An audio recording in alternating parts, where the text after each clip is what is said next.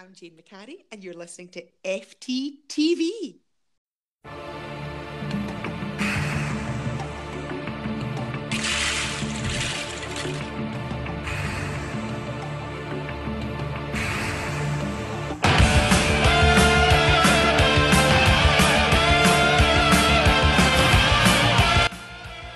Hello, and after a brief hiatus, FTTV is back, and against all the odds, despite what they all said, they didn't believe we could be, but we are back. We're back, troops. How are we all feeling? We good? We're back. We're back with a bang. Dabby, dozy. It's wonderful. There's only so many quizzes you can do before you completely lose your mind. So today we're giving the content that the viewers or the listeners crave. We're talking sitcoms for FTTV, and we just want to get right into it, basically. So before that, let me just introduce you to our panel. Here today we have the pregnant one, Mary Ramage. It's the first time I can officially The pregnant one. The pregnant one. What a great Game of Thrones name that would be.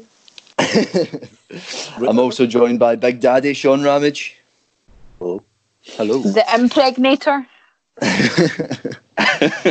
Oh, Christ. Here as well, returning to our ears, is Connor I Love Bradley Walsh Sweeney. How we doing? Alright. And last but certainly not least, it's Truffles. I have a new chair, and I love my new chair. I'm very happy. Let's get on with the show. He's got a new chair. Where did you get your new chair, Truff? Oh, it was completely free from the good people at the EBI page, who do not sponsor this episode, so I'll not give them any more time. Truffles, you've absolutely stole somebody's fly tipping. That is the only thing I can think of. The fly tipper. If you want, I think there's a washing machine down beside the river. If you walk down. That's my trek after this. Can't wait. Truffles has got a new chair and an absolute abundant selection of Fanta flavours. He's a happy man. He's a happy guy. If you want a single bed, then it's free if you can lift it. So today we're talking sitcoms, and as I said, we're just going to get right into it. There's nothing too difficult about this. Prior to the show, we were asking our panel their favourite sitcom or the best, in their opinion, the best ever sitcom.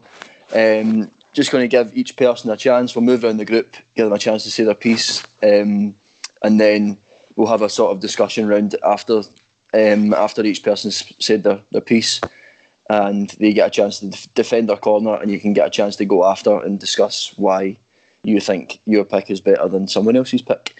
So nothing too difficult. Mary, we're going to start with you, if that's all right. If you want to just tell us what it is, tell us a bit about it, as if the people who are listening haven't seen it, or have only seen bits of it. Just to give some of the gist, and then tell us why you think it's the best. Okay, I'm a bit nervous about being first because I don't know what to say, but let's go. Okay, so my pick for best sitcom ever is The US Office. Has anyone on this not seen it? I don't think so. I think everyone has. Everyone here has seen it. I think everyone has seen it.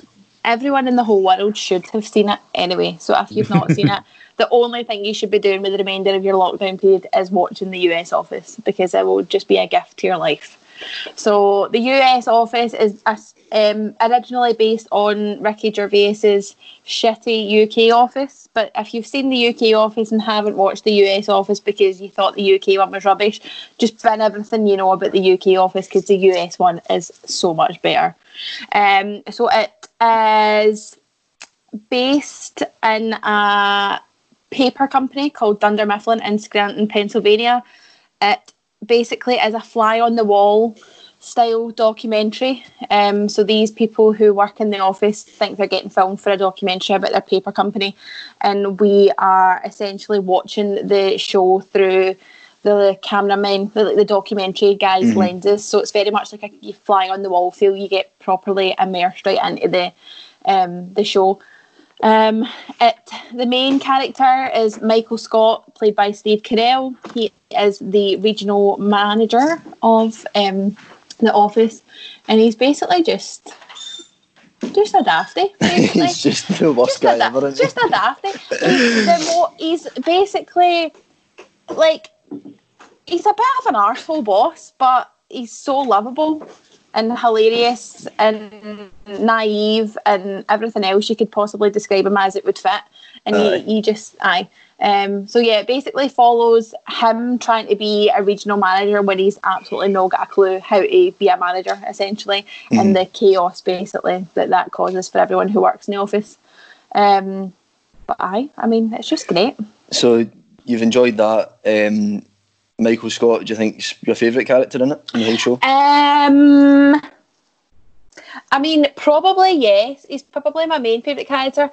The good thing I like about The Office is that, yes, you've got your main character. So probably I would say that your core cast is Michael Scott, the manager, Jim, who is salesman, Dwight, who's a salesman, and Pam, who's the receptionist. Would everyone agree they're probably your kind of 4 core kind of main characters? But then because it's a fly on the wall in an office, every other character is usually always there. So I like the fact that it's, a cast of probably about 10, and although you've got your 4 main, like, everyone's really involved in most episodes. So you can even like your wee other characters like Oscar an accountant or Kevin an accountant or whoever, even though they're potentially on the surface of it not your main characters, they could still easily be your favourite because it's very much just always set in this office and everyone's about all the time.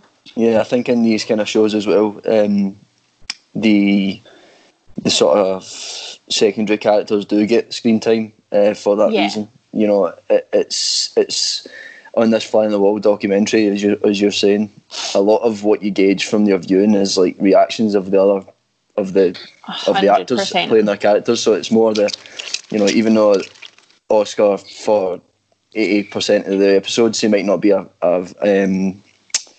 main character in it, but he'll certainly have episodes where it sort of revolves around him doing something or totally. And a lot of the time, like you say, is there is from start to finish there is central storylines that flow. But the good thing about The Office is that your main takeaways from that episode may not actually be what came from the storyline. It may be watching the background reaction to the main characters, or it may be the second documentary camera panning around to just like capture things that are happening in the background. Those sometimes end up being the funniest moments of the show rather than the actual main back and forward between the central people and the storyline of that episode, if that makes sense. Yeah. And I think that is just a credit to the way that the show is done, in the sense that because it is a documentary, the way that it's filmed just allows you to appreciate different moments from every episode each time you watch it. And that's why it's such a good one. Like, I've rewatched it about 5 times and I swear I noticed funnier things every single time I watch it, because you might be looking at Creed up in the back and he's just doing something absolutely daft that you've never noticed that he's doing before in the background, or you might just see somebody react to something you've never noticed it before, and that's why you can never really I don't know, I just think it's such a good one to rewatch because you always pick up other things basically that are happening. Yeah, and am I right in saying there's like 10 seasons or something? Is it as much as that? There's 10 seasons. I think is it 9 or 10? It's 9 or 10 seasons. 9. 10. 9. 9 seasons, aye. Yeah, 9 seasons.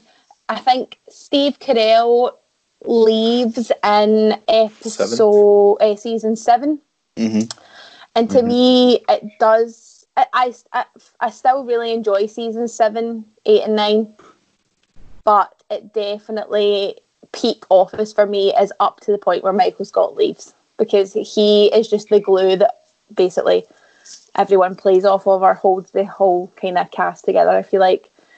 Despite the fact that he's not always the centre of the jokes or the centre of your attention, he often gives the chat that people are then talking about that leads to funny things, or people reacting to him, or what creates other funny scenes. So, like I say, I still really, really enjoy the later seasons, but I definitely think for me, peak Office is when when Michael Scott's at the helm. Michael Scott's at the helm. Yeah. So yeah, just quickly before we move on to the next pick. So you've discussed what it is, what's in it, what entails, your favourite character and stuff. So what is it that makes it the best sitcom? Is it the the fact that it's a long running thing, it's loads and loads of content, or is it just purely just funnier than anything else, or I think is it the structure of it? I like it's such an easy watch, but so I like that it's something that you can just jump onto any episode, anytime. Doesn't matter what episode's on, you can just completely be immersed into The Office and you're sold on it immediately. And I think that just comes down to the way that it's filmed, and it is that fly on the wall, so you're totally just absorbed into it straight away. It's so funny, but it's not forced humour. It's such like relatable, casual humour, and it's humour that is, it might not be a big joke, but it was just somebody reacted to that really funny, or somebody's expression was really funny. And I think that's why I enjoy it so much, is because it doesn't feel like it's trying hard to be funny, and it just works. It's just very much like if you wrote it down on a piece of paper and you said, you know, it's a paper company documentary and you're just following these people at work in an office, it sounds terrible, but it's absolutely not, and it just doesn't try to be anything else. I think that's probably why I like it so much, is because nothing feels like forced humour at all, really. And you can tell a lot that it's improvised. I think that's why I like a lot of it. It feels quite like fresh and improvised, and I quite like that about it too. Definitely. I'll fight anyone who says it's not the best. Well, you'll get a chance to defend it anyway towards the end. But we'll move on to Sean with Sean's first pick. I'm going to talk a bit about Scrubs. So it's like a medical comedy, started early 2000s and ran through to roughly 2010. It centres on a pair of two young doctors, JD and Turk, who's a surgeon, as they start on their first day as interns after having been through medical school. The show is kind of based around the creator roomed with a pre-med student in college, and it's based on that friend's journal as he went through medical school as a student. So a lot of the medical stuff is really accurate, and that's what the creator really wanted to do, because a lot of the comedy comes from just daft, silly, like fantasies or wee skits, and amongst it they take the form of like JD's daydreams. So you really focus on if they were going to do really daft stuff, then the medical stuff had to be completely accurate, and they've been really highly commended by a lot of like med students and like a lot of medical institutions as to showing a really accurate side of what hospital life can be like.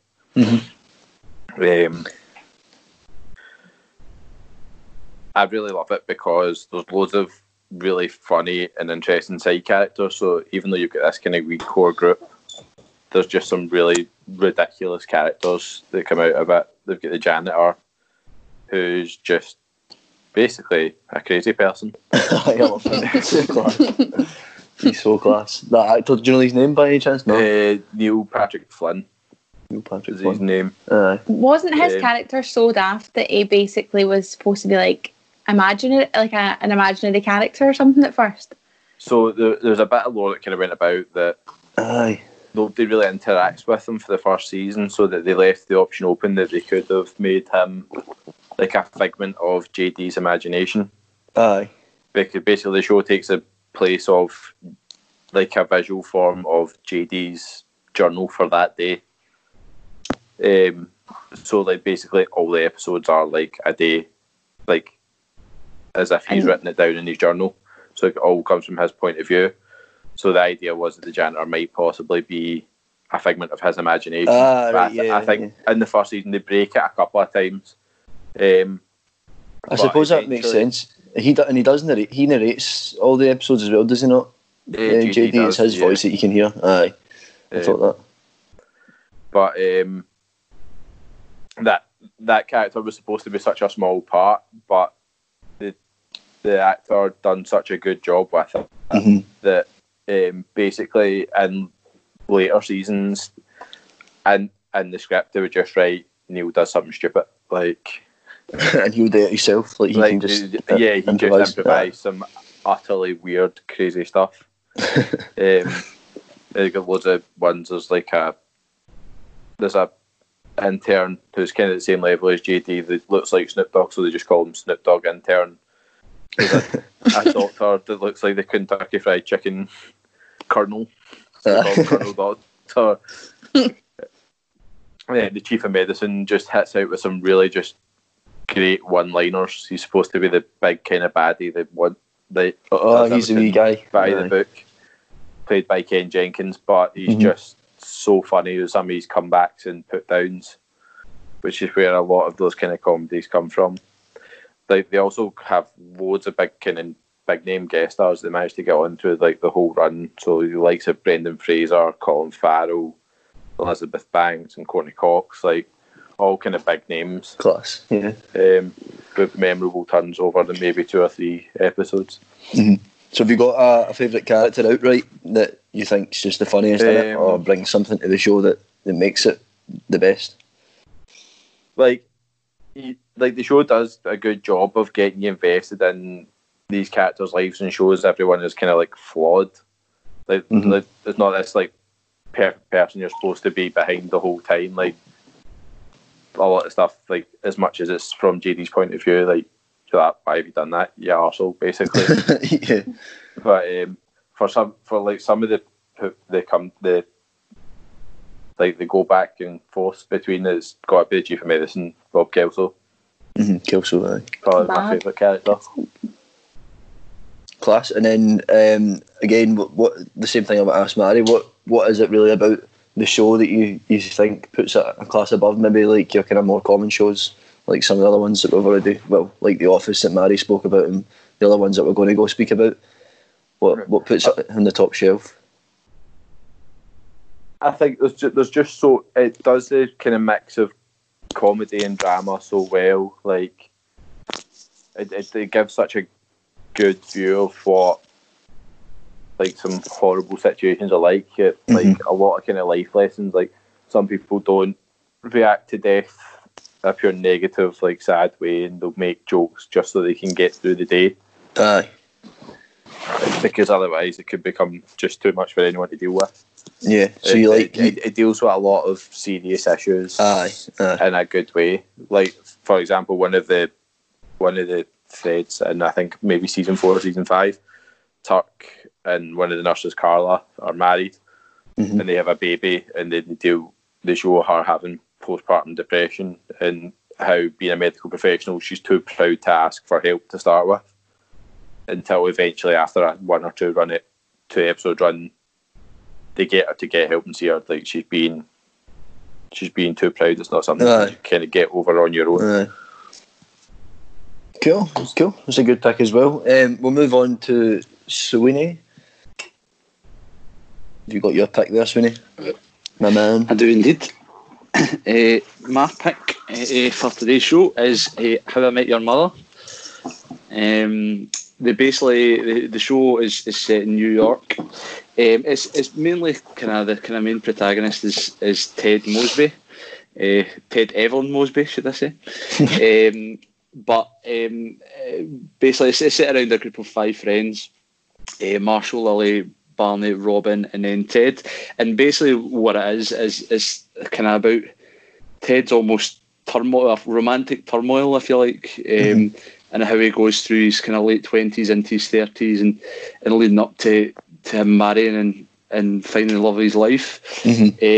So yeah, the show is really good. It's kind of one of these shows that's kind of stood the test of time. I think like it always seems to be on. You can revisit it, years down the line, and it's just an all round great show. I think it's aye. It's good. Have you got a favourite character or anything? Is there anyone in it that you just think he steals the show every episode he's in, or she? It's the different characters peak in different seasons. I feel like I think that's what's really good about it. I think like some of the earlier stuff you kind of see, like Lily, who's played by Alison Hannigan. She's fantastic in the first few seasons, and then. I mean, she's still good in the later seasons, don't get me wrong, but it's kind of... She's a lesser role, maybe. Yeah, exactly. So I think each character kind of complements each other quite well, but at different stages throughout the seasons. My favourite character, it'd probably be Barney, I think, who's played by Neil Patrick Harris, who I would probably say he's done the. I wouldn't say he's the most famous because I know obviously Jason Segel plays Marshall. He's probably a more famous actor, but I think off the back of the show, he's probably done most well. The most, yeah. But I suppose Kobe Smulders, who plays Robin, she was in Avengers and stuff as well, so she had a kind of supporting role in that. But no, it's just as I said, it's a kind of show that stands the test of time. But it's mainly based throughout the seasons. I think it's roughly 8 or 9 seasons. I'm not entirely sure, but it goes through about him obviously meeting the love of his life and meeting his kid's mother. So basically, it's told from the perspective of a flashback where he's telling stories to his kids. And they're basically asking questions, and it's just I think that they're having it. It's quite funny because they've got like wee different anecdotes of like, so obviously it's this taken down during one sitting. He's telling them this story, and they're like, "Oh, it feels like this has been on for like about a year and all that kind of stuff." So it's quite funny. It's quite funny that way. So there was controversy about the ending for How I Met Your Mother. I've not personally seen it, so I can't even really comment on if I like it or not. But I've always sort of left it in the shadows personally. But how was the ending for you? Were you quite satisfied with it? And I don't know, do you have any views on the controversy that it got? Like, can you understand it? Yeah, I can understand it. I remember at the time when it came out, folk were genuinely, aggrieved at how people were raging. I remember, like, specifically. In fact, I think Truffles might have been one of them. Can you shed light on that, Truffles? Were you upset about the ending? Perhaps Truffles isn't even here. Well, he's left. Sorry. I muted myself because I was trying to bite my tongue. Like, I was trying to bite my tongue there because I didn't want to interject when Sweeney was like, like, under my breath, I was like, bullshit. Like, you're talking absolute shit, Sweeney. For me, I loved How I Met Your Mother. Like, I was one of these people, the last couple of seasons, I was watching it like every week. And the last season, like, a lot of people were pure down on it, and I was defending it. I was like, nah, like, they're doing this last season to just, like, confirm to you that Robin and Barney, they're meant to be together. They're hyping up Ted meeting the mother. Like, it's all working out. It's all going to be fine in the end. And then in the last episode, you absolutely just, like the final season, you build the house up.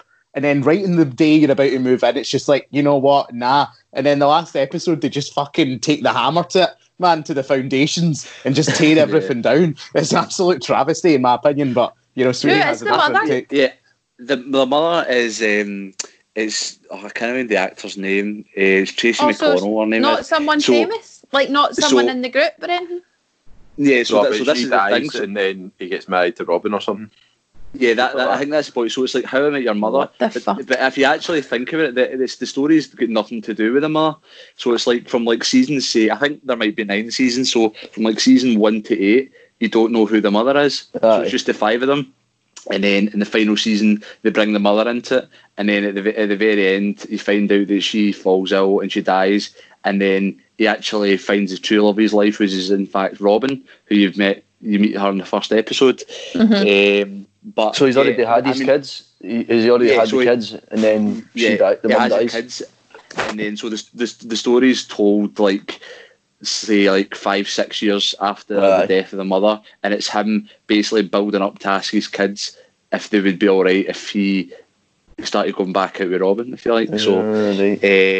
But yeah, I mean, the finale was underwhelming, to be honest. I mean, I don't know if it was just the way they built up to it.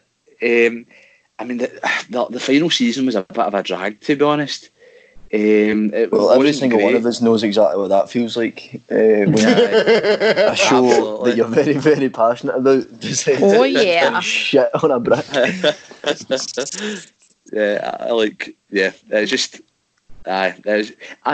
it just kind of ended, and then you just, was that it? You know, so A bit deflated, the ending. I don't know. I remember the Just controversy a at bit the like time. making Bran King of the Seven Kingdoms. Aye, Yeah. a little bit like that. nothing will Aye, ever that's get me basically over that. that's basically how I Met Your Mother did, was like, and who has a better story than Robin? Like that was the line Yeah. right there. That's what it did. and the same reaction. I'm like, are you fucking kidding me? Like, Yeah. like the exact same reaction. Bran the bastard. The mother of the bastard. If you want to find out our views on the last episode of Game of Thrones or the last season of Game of Thrones, you can check that out at our back catalogue at FTTV. But we'll move on to the Truffalo. You've got your pick coming up. Yes, and I'm taking this one to do in this episode because Mary's already mentioned the US Office, so I'm going with the show that sort of took over that same mantle in Parks and Recreation. Now, originally when this show was thought up, it was originally thought up as a spin-off to the US Office. They were going to do what they call a backdoor pilot and introduce the characters of Parks and Recreation in the US Office before spinning them off in their own show. They decided to scrap the idea. It ended up being its own thing.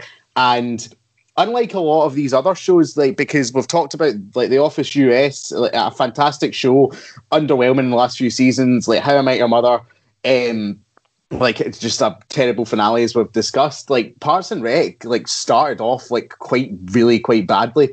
I didn't like after it to start, I'll be honest. After its first season, it was originally meant to be cancelled.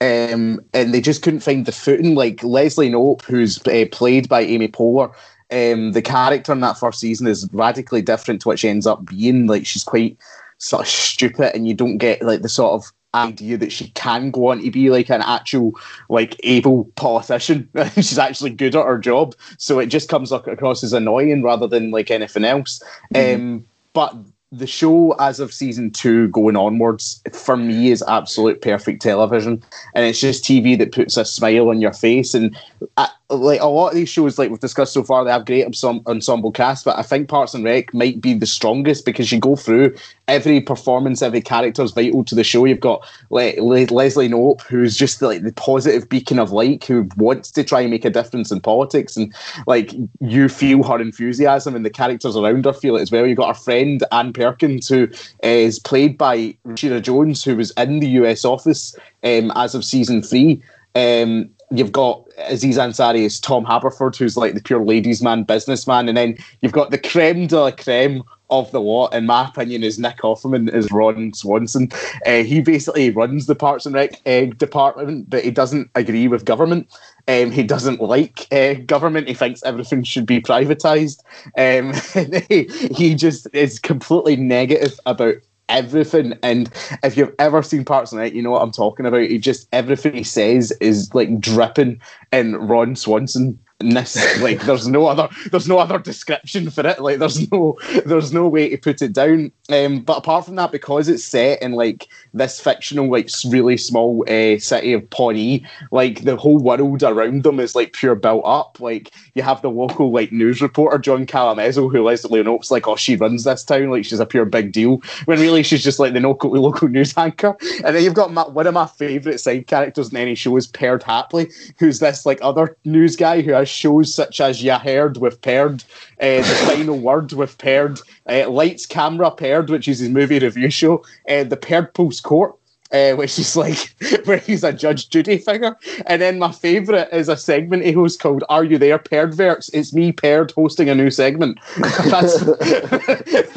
the name. And he talks like, he's like, issue number 1 is the first issue we're going to talk about today. It's just absolutely like wonderful stuff. It's so stupid, but like it's stupid like in a good way, because at its core, like you're rooting for them to do really well, and they do go through this series doing like great things. Like for example, like they do like charity fundraisers and all that, like charity concerts, and that's like a pure 7-episode arc where if it doesn't go well, like the Parks and Recreation department gets shut down. and stuff like that. So there are like real stakes attached to what they're doing, as well as like really good running gags. Like the city of Pawnee has like this little horse called Little Sebastian, who gets brought out, and he's like a pure town legend. But Ben Wyatt, who comes in, like doesn't get it. So they all just like Little Sebastian. It's that same thing because it's the mockumentary. Like whenever he's brought up, he just looks at the camera up, you're shrugging. Like I don't get it. Like I still don't understand it.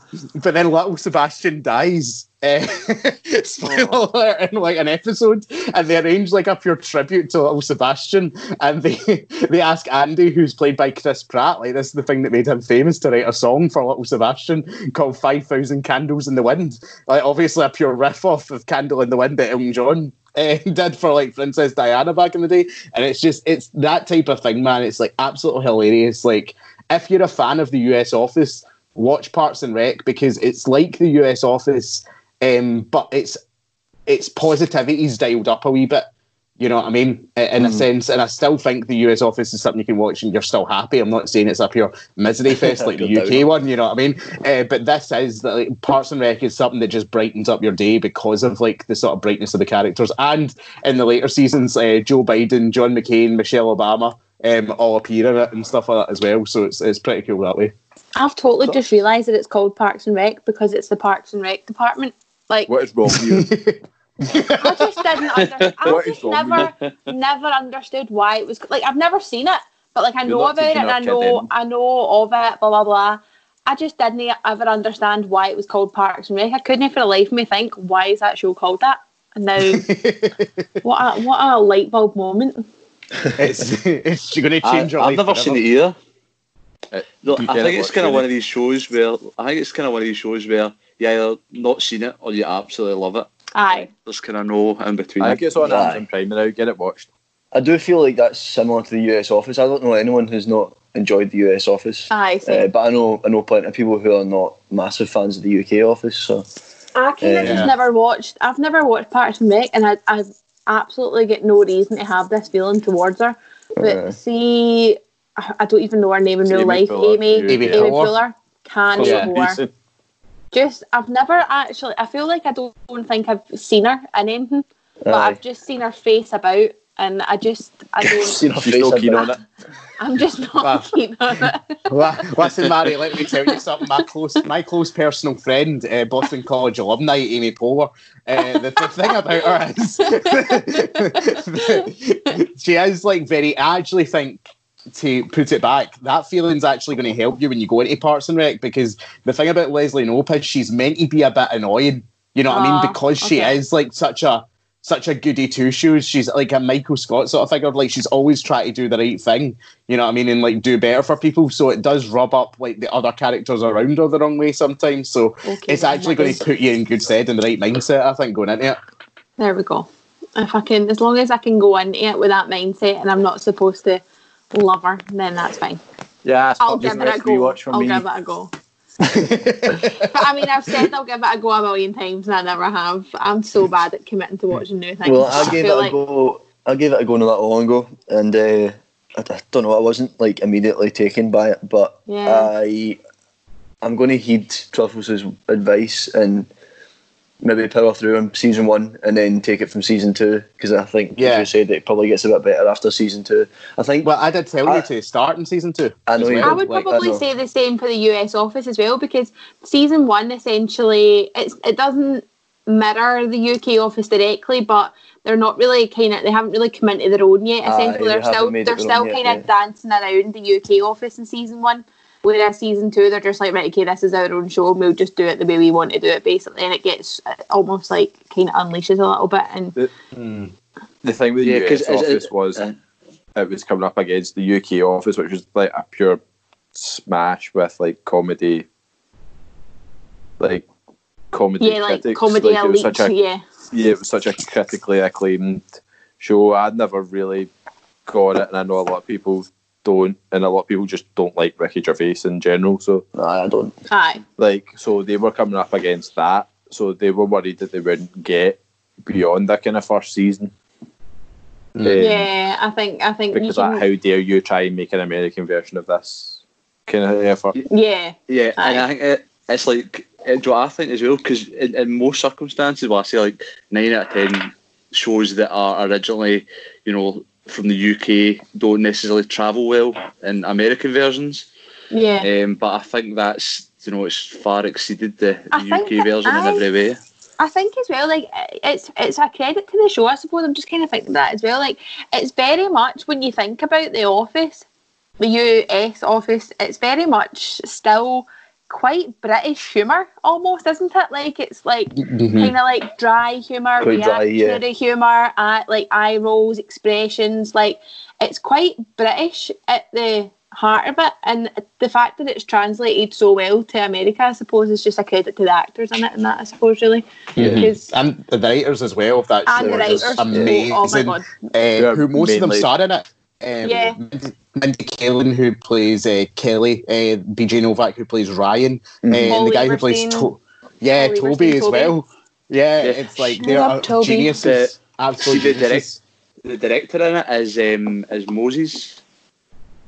Oh yeah, so Mose, it's yeah, Mose, he's one of the yeah, directors. he's one of the directors as well, yeah. That's I think amazing. as well, like, because there's that crossover between writers and actors, everything was very open and transparent, so it flowed really well, and I think that's probably why it ran well for so long, and it was so funny for so long, because there wasn't very much the division between, right, this is what the writers want us to do, and we're the actors and we'll do it. I think there seems to be a lot of give and take with it, and a lot of room to improvise, and that kind of thing, which I think is why it's probably worked so well too. Yeah. Well, listen, we're not actually. I mean, it's subjective here, and we're not actually trying to come to a conclusive answer as to what is the best sitcom ever, because, well, we'd be arguing all day.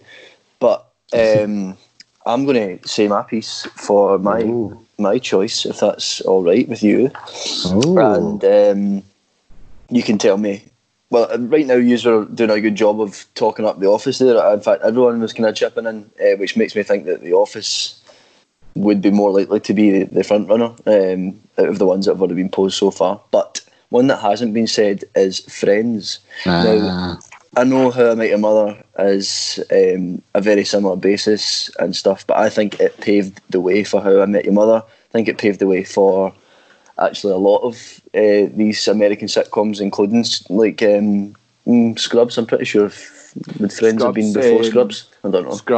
Friends is before Scrubs, but Scrubs would go on for its first 2 seasons. It followed the last 2 seasons of Friends on whatever network it was on. Oh, was it? Directly followed it. Yeah, I think there's something about The Office which has its own style, something about Scrubs that has its own style.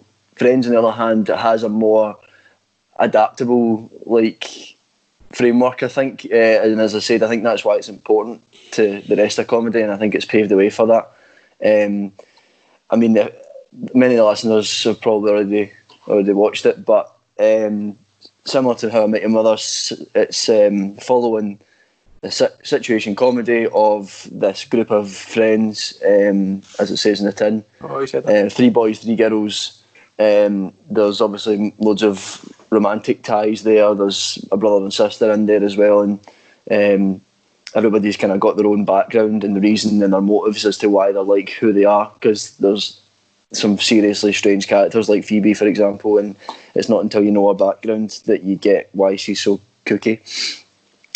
Chandler as well, like his whole rough upbringing, it's just a whole funny backstory to everybody, and they all have their reasons to be who they are, but they just make it so clear, and it's just, again, you got to take your hat off to the writing. I think to be able to do tens, I think there's maybe 24 episodes or something in each season. There's something ridiculous like that. There's loads and loads of episodes in each season, and it goes on for 10 seasons as well. So to write so consistently and get, well, it's also paved the way for that cast as well. I think that the cast that were in that as the main characters have all went on to do pretty well, whether it's been in production or writing. Even like Matthew Perry does theatre stuff now. He writes a lot of West End plays and stuff. So although they might not be big stars of our screen anymore, they've all definitely consolidated a place in comedy off the back of those performances. and I just think it's hilarious. Like, it is just pure background telly, like a lot of these shows are. Not so much background as in like just have it on in the background, but I mean, once you've watched it once, you know the story, and everything else you get from it is just an external bonus. And I don't know anyone who doesn't really like it, but those that don't like it, I know, just clearly don't have a sense of humour.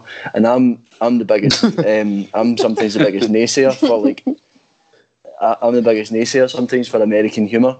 I do think that it's a bit over the top. It's a bit like, it's not really that funny. I think what comes to mind when I think of that would be Big Bang Theory, and how poor that is for making me laugh. I think that, and I'm not usually a big fan of like the canned laughter, the live studio laughter. But again, I think because Friends was one of the kind of first to have this type of show, this long running show, I don't notice it anywhere near as much as I do when I'm watching Big Bang Theory and somebody says something about a proton and then starts gutting themselves. I'm like, oh, it's not really funny, is it? Friends, on the other hand, like, I think it just keeps you going. Like there's just wee, again, similar to The Office, there's wee like moments where you can see maybe even like Lisa Kudrow trying not to laugh in the scene when she's obviously meant to be serious, and I think it's just those wee slight things that obviously they've let the directors and that have left it in, the editors have left it in, because it's just on the cusp of ruining the scene and making it that little bit better.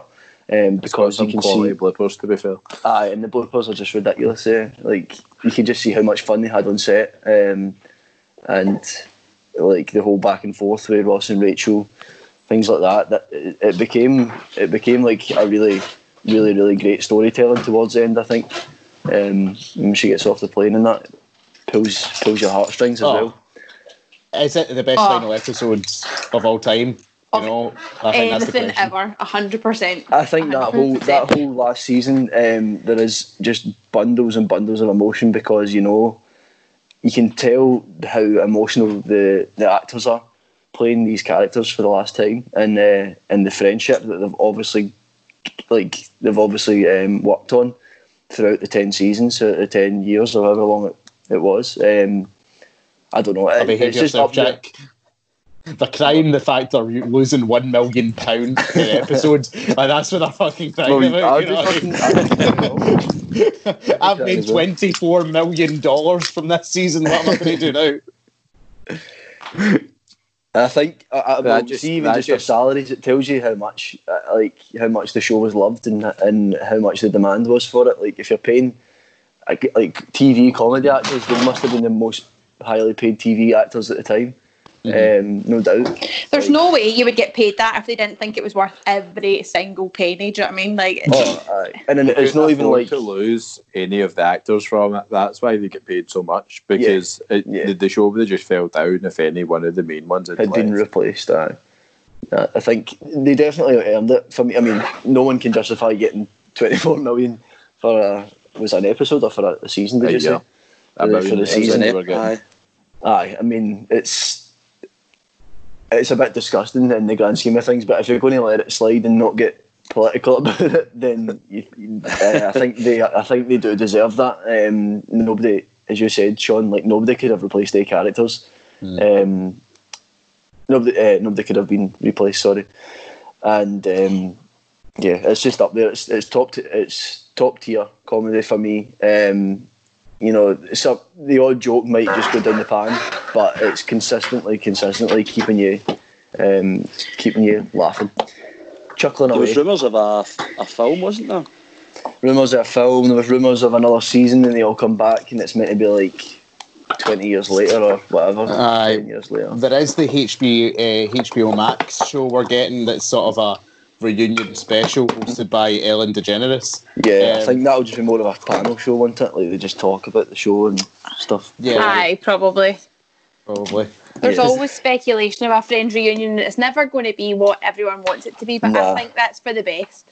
Because even if it was another season, another episode of film, it would it's too risky. I think to like at the minute there's nothing that can really tarnish Friends, and I think if they did go back to it, it would be too much of a risk, because it would be such a shame for such a pedestal show to be tarnished in any way with a poor reunion. I think because they probably couldn't get away with a lot. Not that it was behind its times or anything like that, but that, like, comedy's different now as well, so they probably couldn't be as true to the original these days. Do you know what I mean? So they would be so it would never have the same feel, I don't think, if it's their age as well, isn't it? Like the whole show was them like in their 20s. They weren't really tied down to anything. You know what I mean? Their friends were naturally their life. Like if it came back now, it'd just be like, oh, they're spending like every day still in the apartment with each other. You know what I mean? Like exactly. What age are you, like 50? Like that doesn't make any sense. You know? It's too. It would be too obvious as well, wouldn't it? Like it would be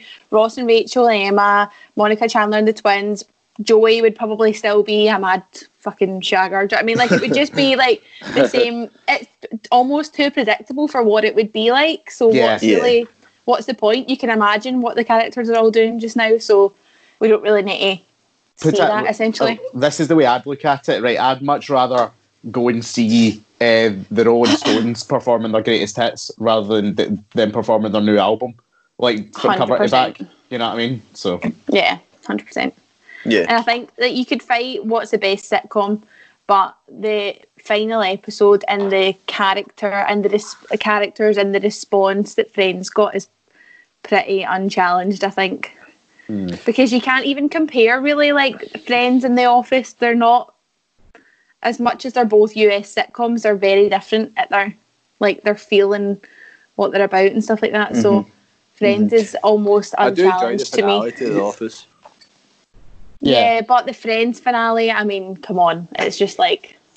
Yeah, I think in like... supposed to... Oh, sorry. Oh, carry on, Sean. The episode that's supposed to be the finale of Scrubs, like the end of season 8, before they kind of enforced season 9, like med school shambles that unfolded. Like that episode is just unreal, and if they'd left that as the last episode, I would have probably properly fought you on the Friends last episode. But see, I would probably, I'd say the exact same. If The Office ended when Michael Scott left, that for me is like one of the best endings ever. When he's like when they're in the room when he's proposing to Holly and all that sort of stuff. Like, see that? I know that's not the exact final episode, but see that ending, to Michael Scott's ending in The Office, to me is better than the actual ending of the show altogether. So I'd probably say the same. If they hadn't continued it past that point, I think Friends I would say that rivaled Friends a little bit more. But I would argue that as well for like sort of Parks and Rec, because I'd say the similarity between Parks and Rec and Friends is that, Jack, you're saying Friends reached like a new high in season 10, and I'd argue that Parks and Rec's final season for me is the strongest of the show as well. And all the characters do get that sort of rounded up feel. We get to see them like 20 years into the future, like what they're doing and stuff like that. And it does feel like a definitive ending in that sense. So that's where like sort of I draw a parallel between those two shows a wee bit. I think the emerging theme is that Friends basically done everything right.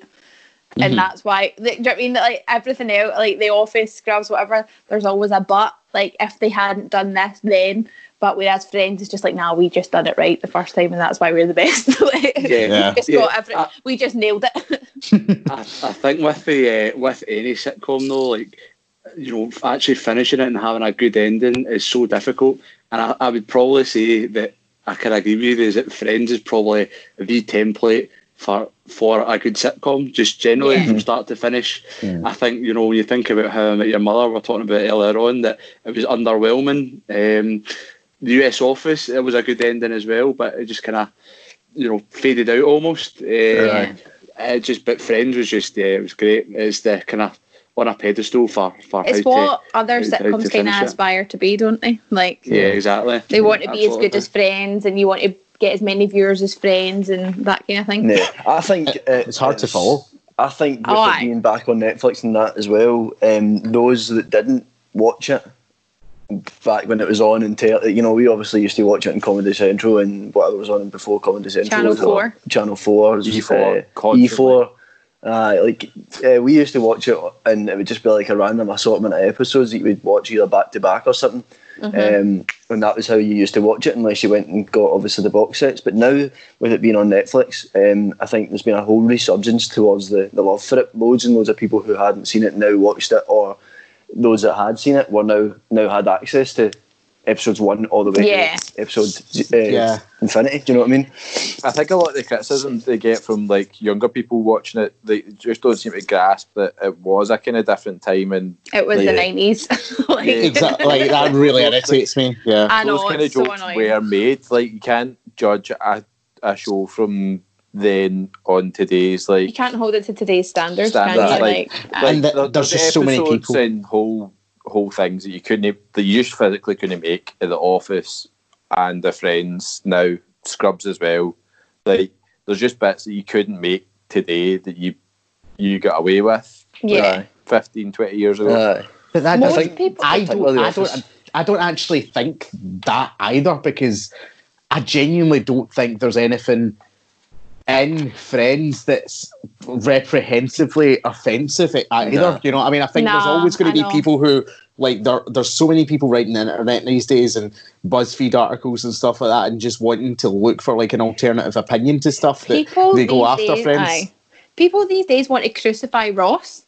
Like, Ross seems to be the one who gets the most of it, like, for being like divorced so many times, for forgetting about Ben as soon as Emma's born, or like the male nanny thing. Like, I'm just like, well, it was just a TV show and he was a character in the 90s. Like, I mean, let it go. Like, and then even just the other day, like you say, BuzzFeed, the number one thing, it was an interview with Lisa Kudrow, and she was getting basically questioned on why Friends didn't have, why it was an all-white central cast.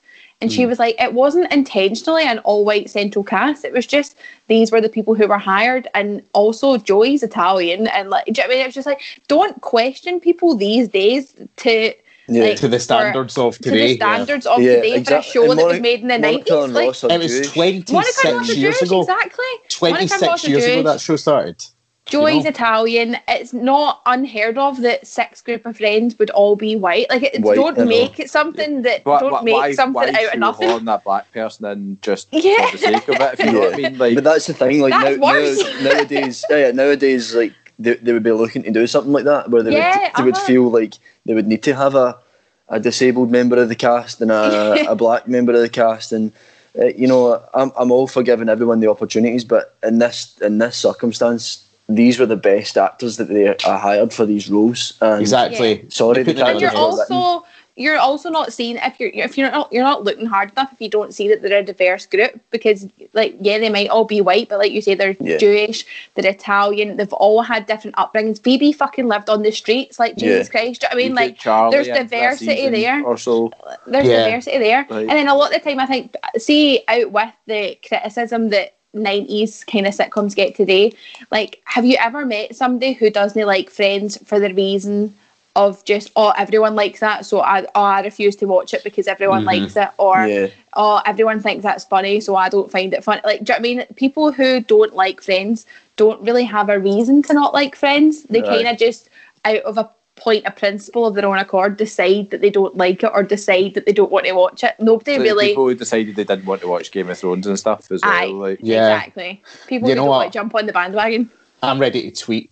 Not liking Friends is not a personality trait. Here we go. There's my bitchy tweet for the day.